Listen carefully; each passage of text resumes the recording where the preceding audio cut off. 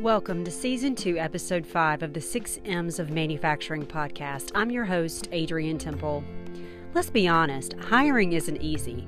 Whether you're handling it internally or outsourcing to a third party, a successful hiring process hinges on a few key factors. In this episode, we welcome Mark Wojcik, the founder and president of East Park Avenue Talent Consulting. With 14 years of experience in recruiting and staffing prior to starting his own consulting firm, he's well versed in the common hiring challenges encountered by business owners today. Check it out.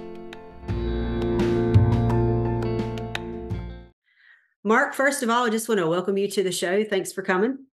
Hey, thank you. Thanks for having me. So, you and I have kind of talked offline about, recruiting and some of the things that happen in that space. And you have a lot of years of experience in the whole recruiting. Is it 14 years of experience in recruiting and Yeah, staffing?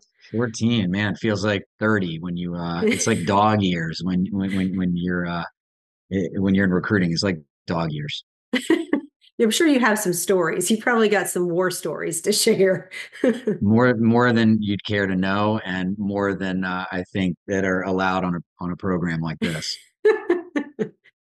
Well, one of the things that you and I have talked about before, and I really think is very compelling and relevant is, you kind of position it as like, trouble with the misses, the things that tend to go wrong. And when you look at recruiting practices we focus on manufacturing, but business at large, right? There's probably some consistency across different business segments. But, can you talk a little bit about that, kind of provide some context for those people who haven't heard you say that before?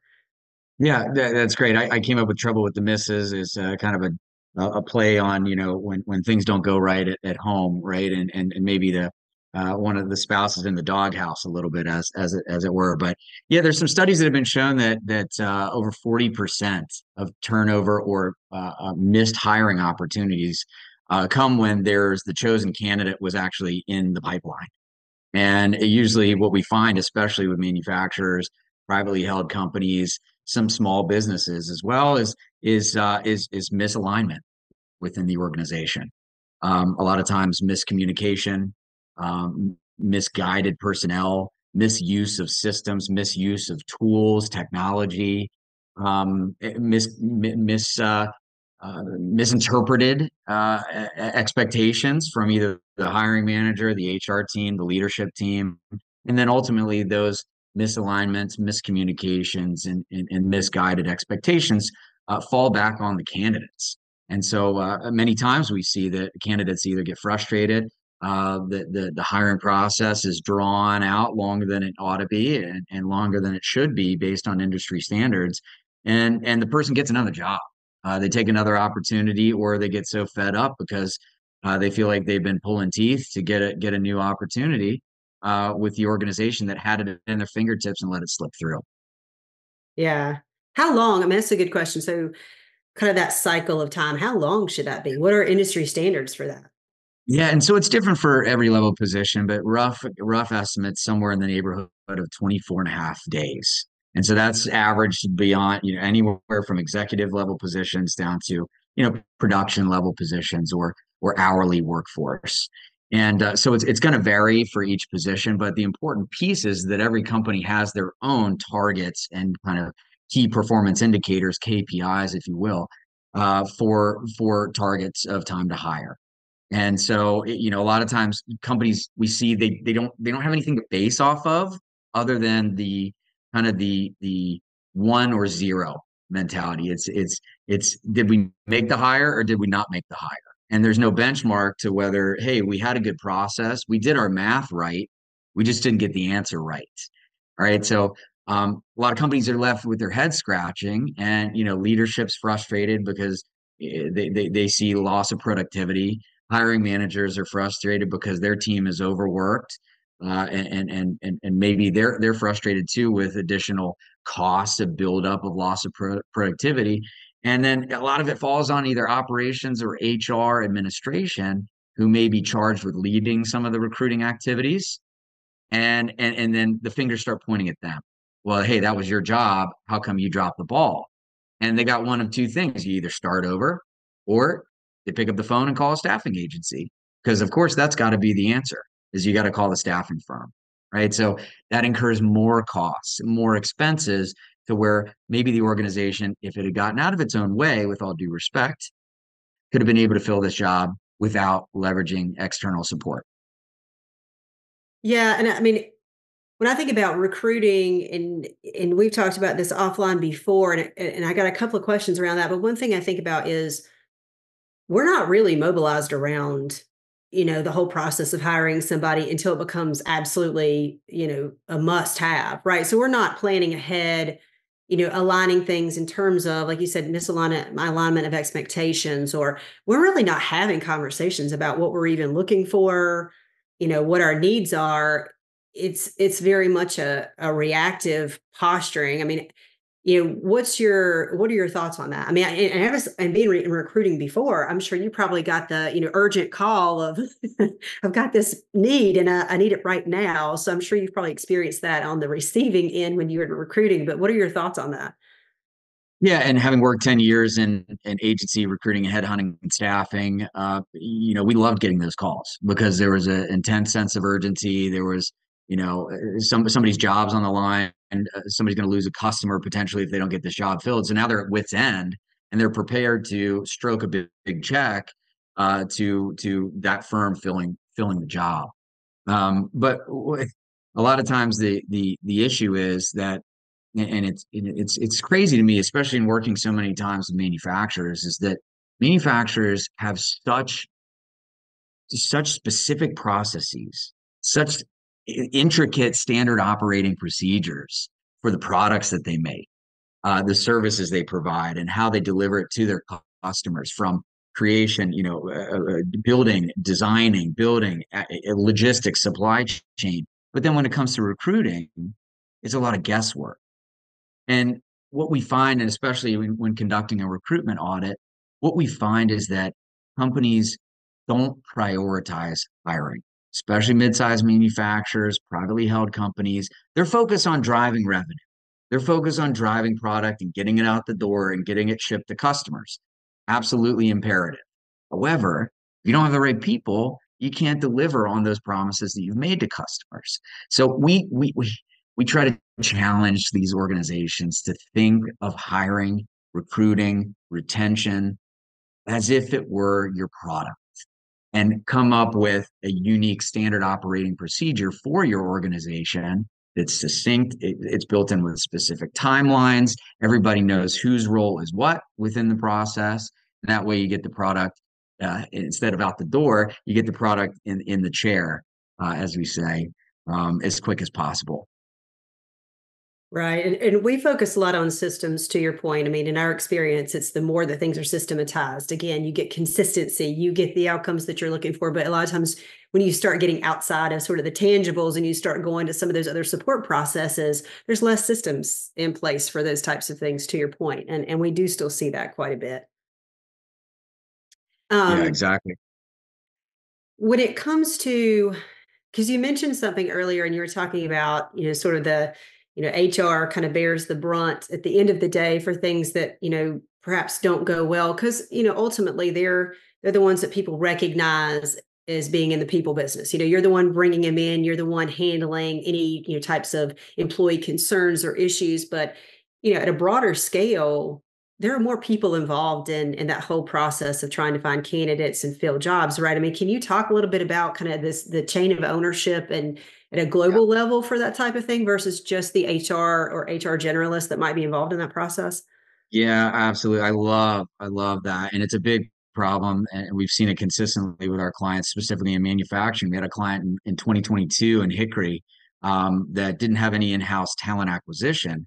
Their HR business partners were tasked with the responsibility of recruitment, right? But they also had 100 other priorities. They had 100 other things, from benefits to payroll to employee relations, negotiation, contracts, onboarding, all these different things. But we found through a recruitment audit that, like, they were moonlighting as recruiters. So meanwhile, the hiring managers were holding them accountable for not delivering candidates, not finding resumes, when they were doing it in their spare time. Even one of the individuals that we interviewed through the recruitment audit found out that, she didn't even like doing recruitment. She didn't feel comfortable with it. She didn't know how to do it, but yet it was on her job description. right? So what we find a lot of times is that maybe the HR team or the talent acquisition group, the in-house corporate recruiter is doing things the right way, but yet the hiring managers, the hiring department is getting it wrong. They're not prioritizing things like delivering on feedback, debriefing with the talent acquisition team, giving constructive feedback to the HR team or the talent acquisition team. Another client we had in 2022 in Gaston County here in North Carolina was the same thing. They had an in-house corporate talent acquisition team, something that not a lot of manufacturers maybe even have access to or have the bandwidth for. They were doing a great job of sourcing candidates. They were bringing them in, they were vetting them, they were getting all the acceptable information, understanding their true motivators for changing their job, changing their career. And as soon as it hit the desk of the hiring manager, things went haywire. Things went off the radar. Things went sideways. And they couldn't understand why their hiring timelines were over 50 or 60 days for some exempt positions. They couldn't understand why people were turning down offers when it was getting to the offer stage. And again, through a recruitment audit, what we found was that these hiring managers were saying things, conducting business, doing things were not aligned with the way that the expectations had been set with the candidate from talent acquisition. Or there was weeks, maybe 2 weeks of gap between the second or third interview. There were days and weeks ahead of delivering an offer when a candidate was selected. And what we found was, and this is very common with a lot of mid-sized businesses, private companies, manufacturing specifically, is that these folks are looking for the perfect candidate.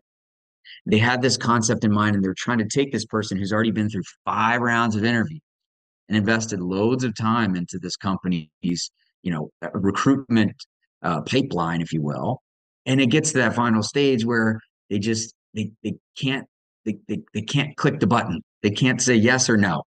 So we encourage companies to eradicate the maybe from their vernacular. It's either yes or no. And the quicker you can either get to yes or no, the better, so that you can either move on and find new candidates, or change gears in the way that the search is progressing, or you can make an offer and say, hey, we're taking a calculated risk. It's never going to be perfect. Let's get this person, evaluate them on the job. If it doesn't work out, we'll make a change from there. Yeah. That's so what specifically would you say in that experience where you saw, this sort of extended cycle of, let's talk to them one more time. Let's just be sure. What was really driving that sort of, seeking perfection? What was it that was the snag point for them, in that whole process? Was it checking every box? Was it, who they were going to replace or what role they were going to replace? I mean, what was holding them back from really making that, like you said, a calculated risk, as I think it always is going to be a calculated risk when it comes to that. But what was holding them back? Yeah, it's a variety of things. A lot of times it's that cultural fit, and I'll come back to that, kind of the cultural fit. Oh, well, they check all the boxes, tactically, technically, aptitude, education, all of these credentials and qualifications, but it's just not the right culture fit. And so I want to come back to that because I think it's important to identify what every company's culture is, but it's also important to look at potential new hires as culture upgrades for the company. A lot of times we see this replacing somebody who left that was a great employee that for whatever reason changed jobs, left the company, and stuck in the company's mindset that we have to replace this person as a mirror. We need a clone. Back in my recruiting and staffing days, I can't tell you how many times I would get a call from a client saying, hey, we had this guy just leave, we had this gal just leave, it's a huge gap. He or she was so good at what they did. They were here for X amount of years, well valued. We hate the loser. We tried to keep him. We want to replicate that person. We need a clone of that person. So the amateur recruiter thinks, oh, that's easy. Let me just mirror image and make a carbon copy of this person. Just give me their resume and I'll try to mimic it. That significantly lightens the candidate pool.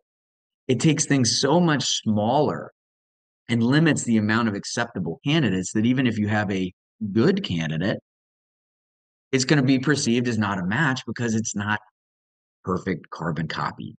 That's a big challenge. But the culture thing, mirroring or mimicking a person who was in the role prior, sometimes that's seen as a negative. That hey, this person, we met this person, they're great, they can do the job, but they remind me of somebody we used to have who we didn't like.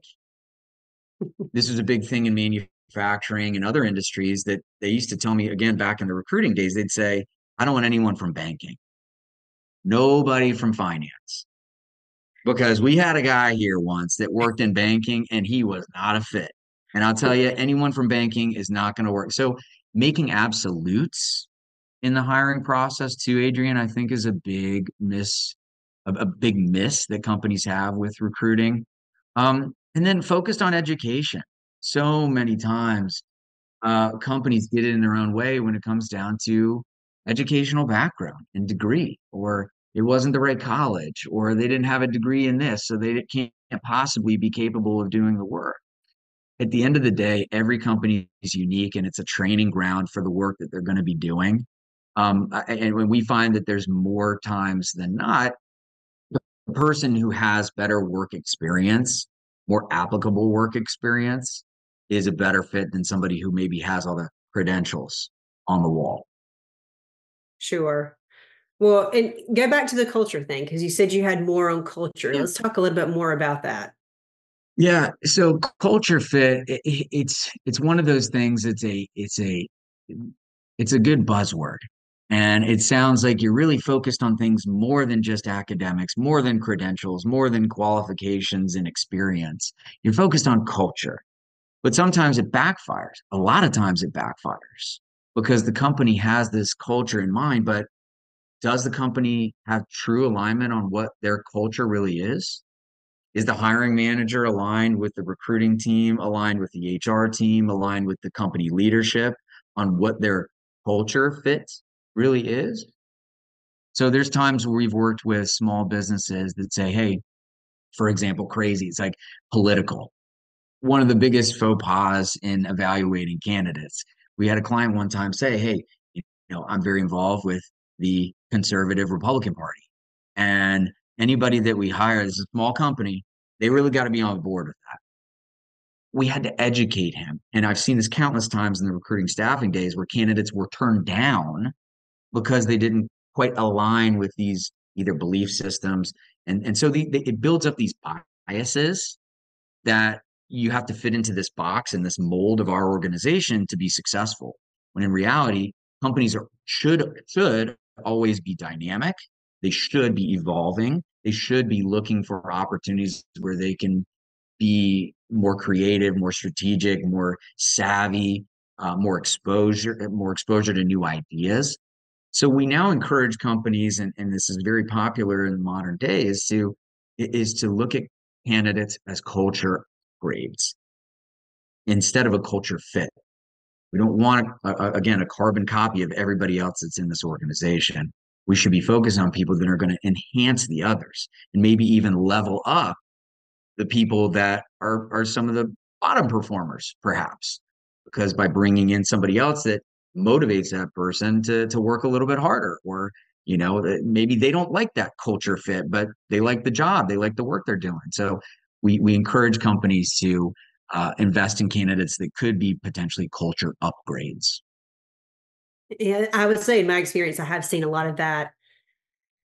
Even just tending to want to hire or favor people that are exactly like you, which again, I mean, you miss out on a lot of things when it comes to that. And also you get a lot of groupthink, right? But, a question from how do you take action on this, or how do you make change with that? I mean, what are some thoughts you have on, being able to navigate this whole culture thing during that process of recruiting? I mean, again, like you said, you do have a tendency to have misalignment because even culturally, this is certainly, at least in my opinion, my experience is you have kind of you have the company culture and then you have the departmental culture. Those are two very different things, right? They're not in alignment. I guess, how do you just navigate that whole space when you're in recruiting to even capture whether this person is an upgrade to the culture, or, is there anything there that helps you get a pulse of kind of what they're bringing in that space beyond the technical and things like that? Any thoughts there?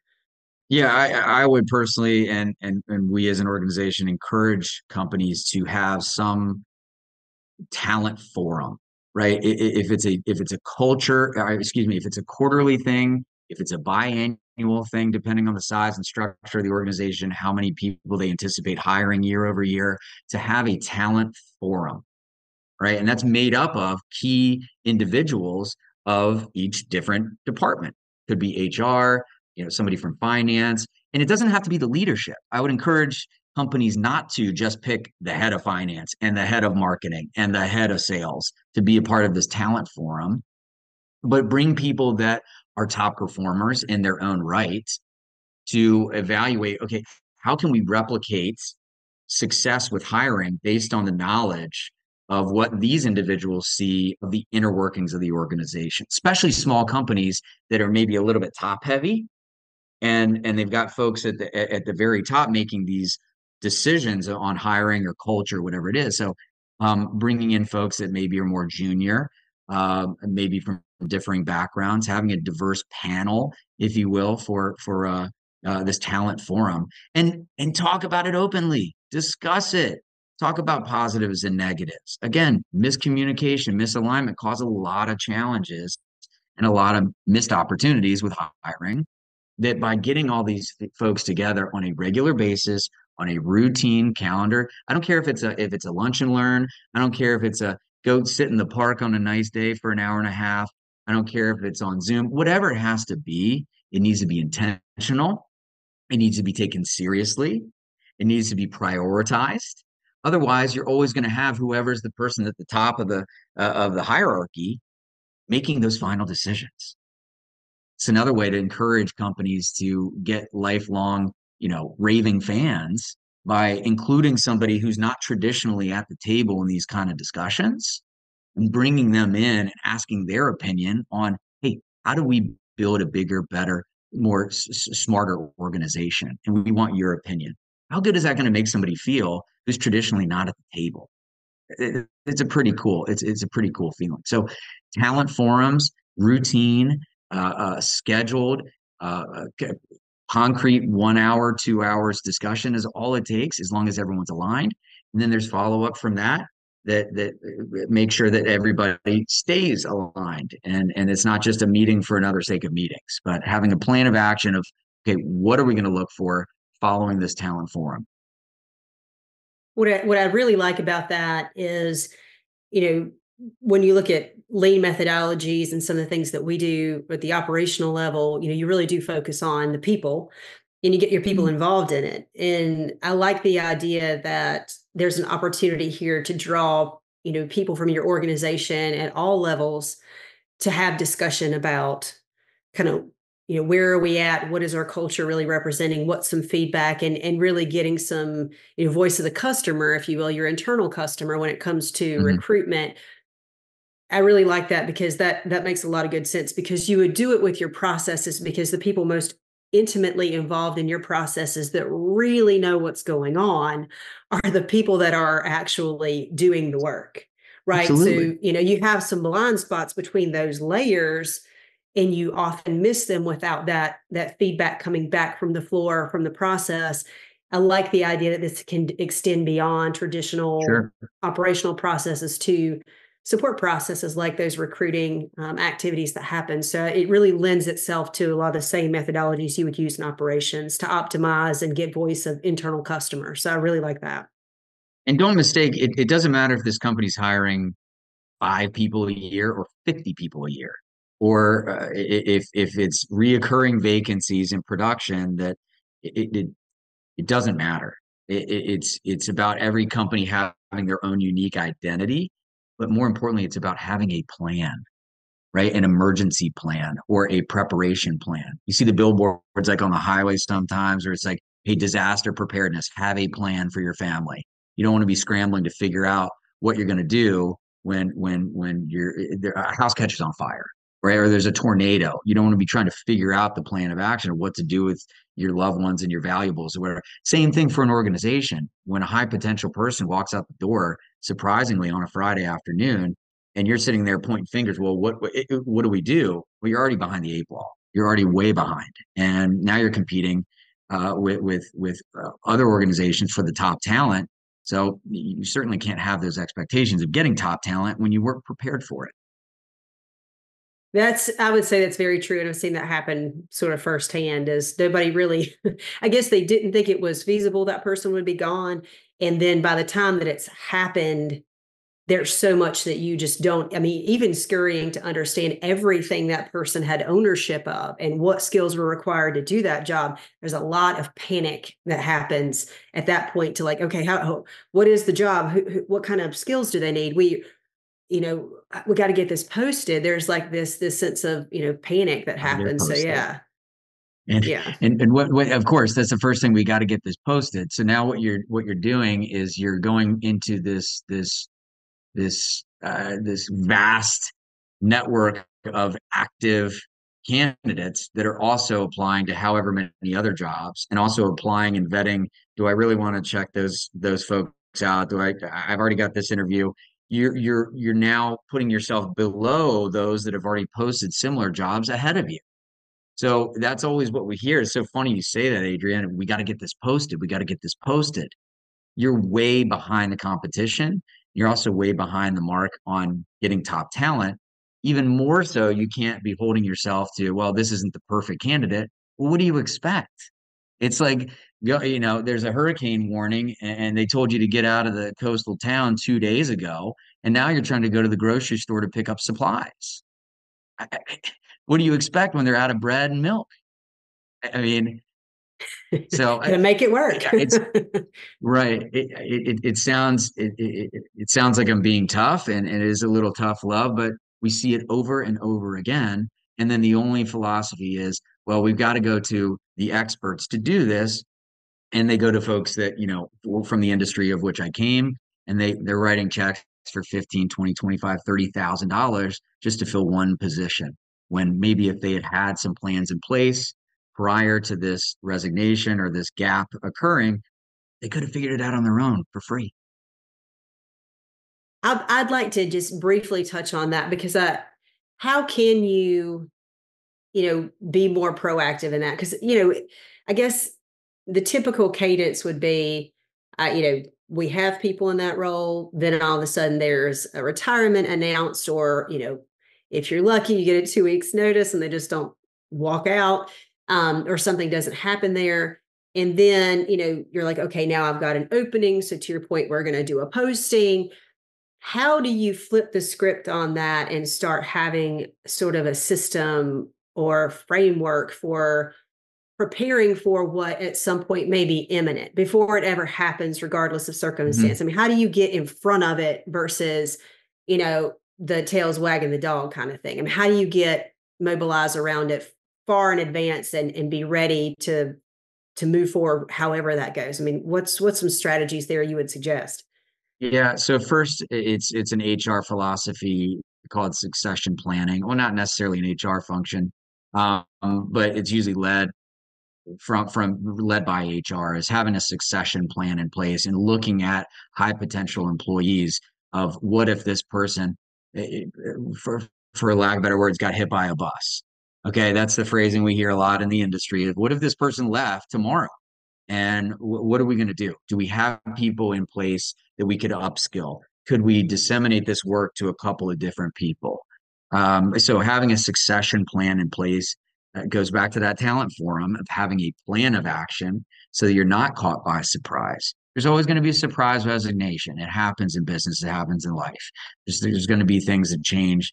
But having a plan in place organizationally is really good. And maybe that part of that succession plan is, wait, there's no one else here. There's no one else here that could backfill this individual if they left. Okay, so then what else are you going to do? You have to be prepared to backfill it with somebody. So what's the easiest way to do it? Is it posting and now you're going back to the grocery store after you're already dealing with days and weeks of lack of production because that person resigned? we encourage companies, and this is how the best headhunters do it, is to create a talent network. Okay. And in reality, it takes recruiting and staffing professionals at least a year to 18 months to really be productive.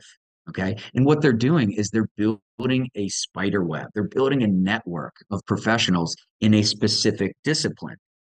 So if you know that finance is always a hard job to fill, you should always be talking to finance professionals, and you record their information and you document their information and you conduct it and treat it as if it were a true interview. Okay. You set proper expectations with the person. Hey, you're the type of people we look to hire. We don't have vacancies right now, but we really like your profile. We really want to keep in contact with you. We'll have you on our newsletter each week. Okay. But then you record that data. We find that companies lose so much wasted time of interviewing candidates that are runners up, third runners up for a job, and then they never talk to them again. The best recruiters in the world have very documented, succinct, and deep, deep databases of people's information, candidates' backgrounds, their skills, software experience, technical nature, compensation requirements, location, commutable distance, right? Even some personal attributes about them from a culture standpoint, and they build that up over time. So just because somebody resigns today and you're interviewing for a position to backfill that job right now, yes, that is the most important thing. You could be looking at that candidate that you're investing 30, 45 minutes, an hour with as a potential future hire. And now it's a warm call, even if it's 6 months, 8 months, 10 months, 2 years in the future. It's a warm call or warm outreach. Hey, Adrian, I don't know if you remember me. We interviewed here at XY Manufacturing last year. We really liked you. Hey, look, we got a new opening. What's going on in your career? We'd love to reconnect with you. How good does that feel if you're the candidate to get that message from a year prior, right? Because no one else is doing it. No other companies do that. They're not planning ahead. So it's important for companies to build out a network that when a vacancy pops up, they're not going to the grocery store when it's 2 days after the hurricane announcements. They've already got a stockpile potentially in their basement that they can pull resources from. So building a talent network and being proactive with a succession plan, that's how you prepare for a disaster.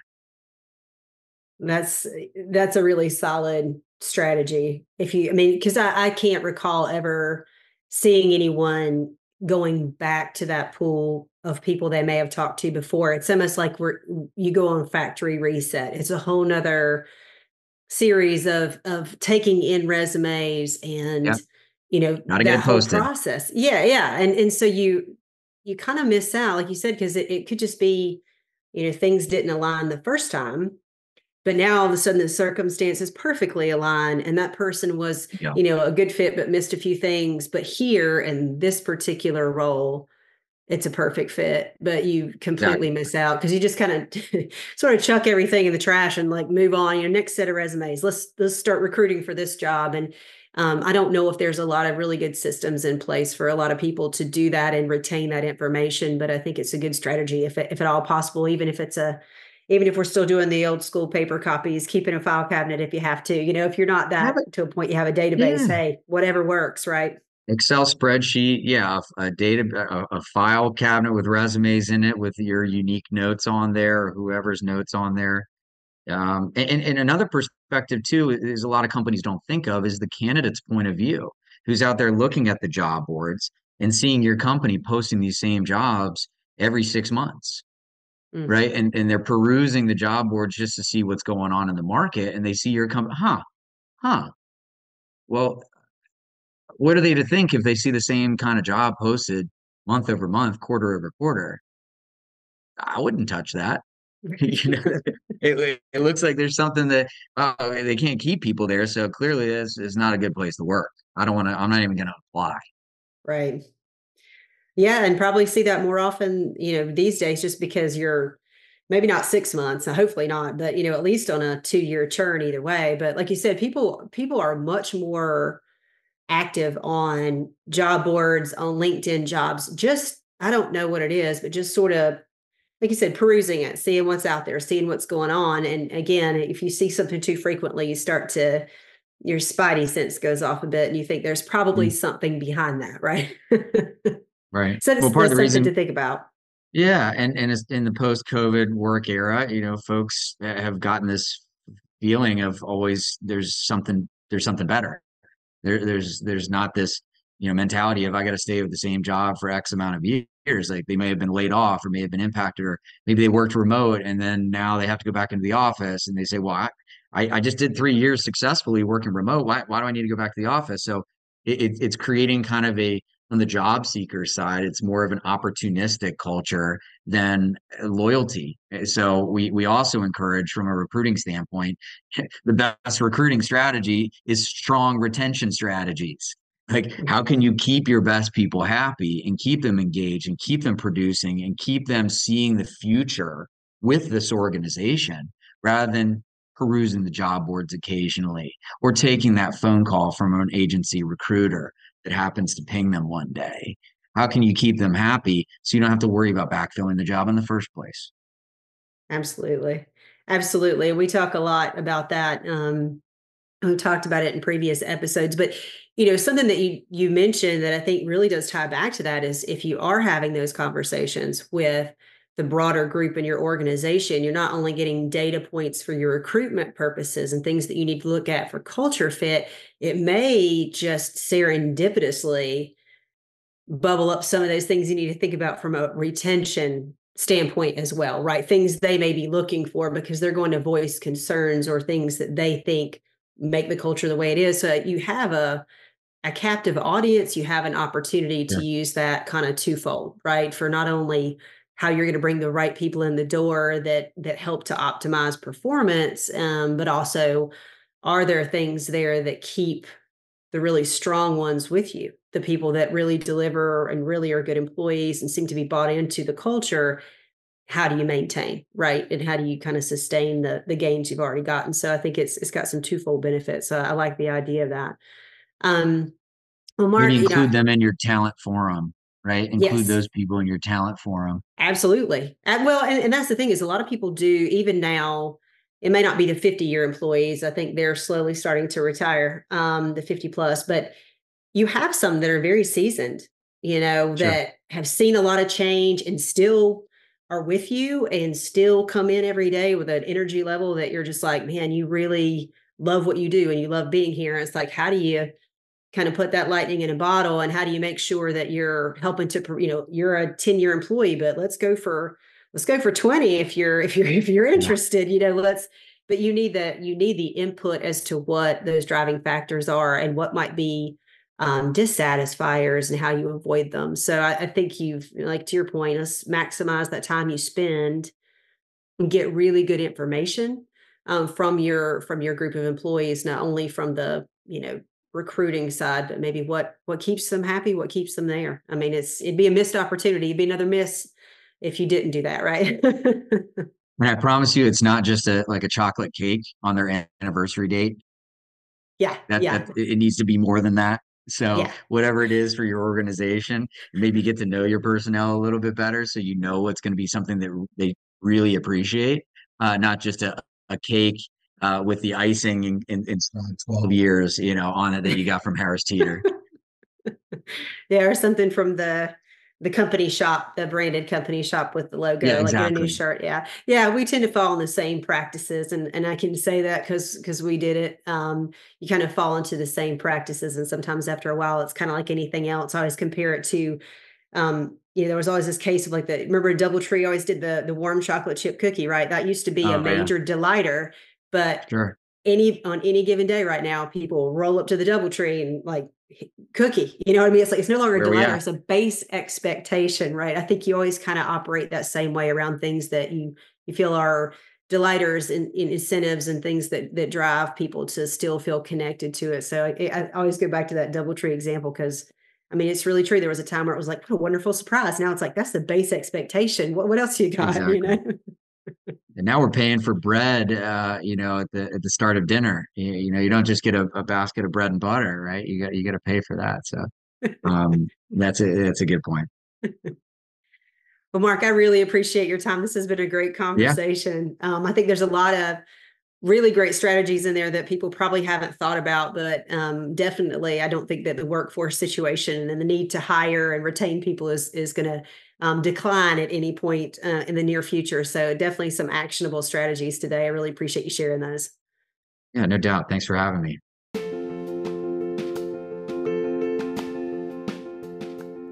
Thanks for listening to this episode of the 6 M's of Manufacturing podcast. Thanks to Mark Wojcik for shedding light on some of the prevalent pains and pitfalls of modern hiring practices. Visit the episode notes for details and reference links to information shared during today's discussion. Did you enjoy this episode? That's awesome. Follow our podcast and share with your network. And remember, don't just make it better.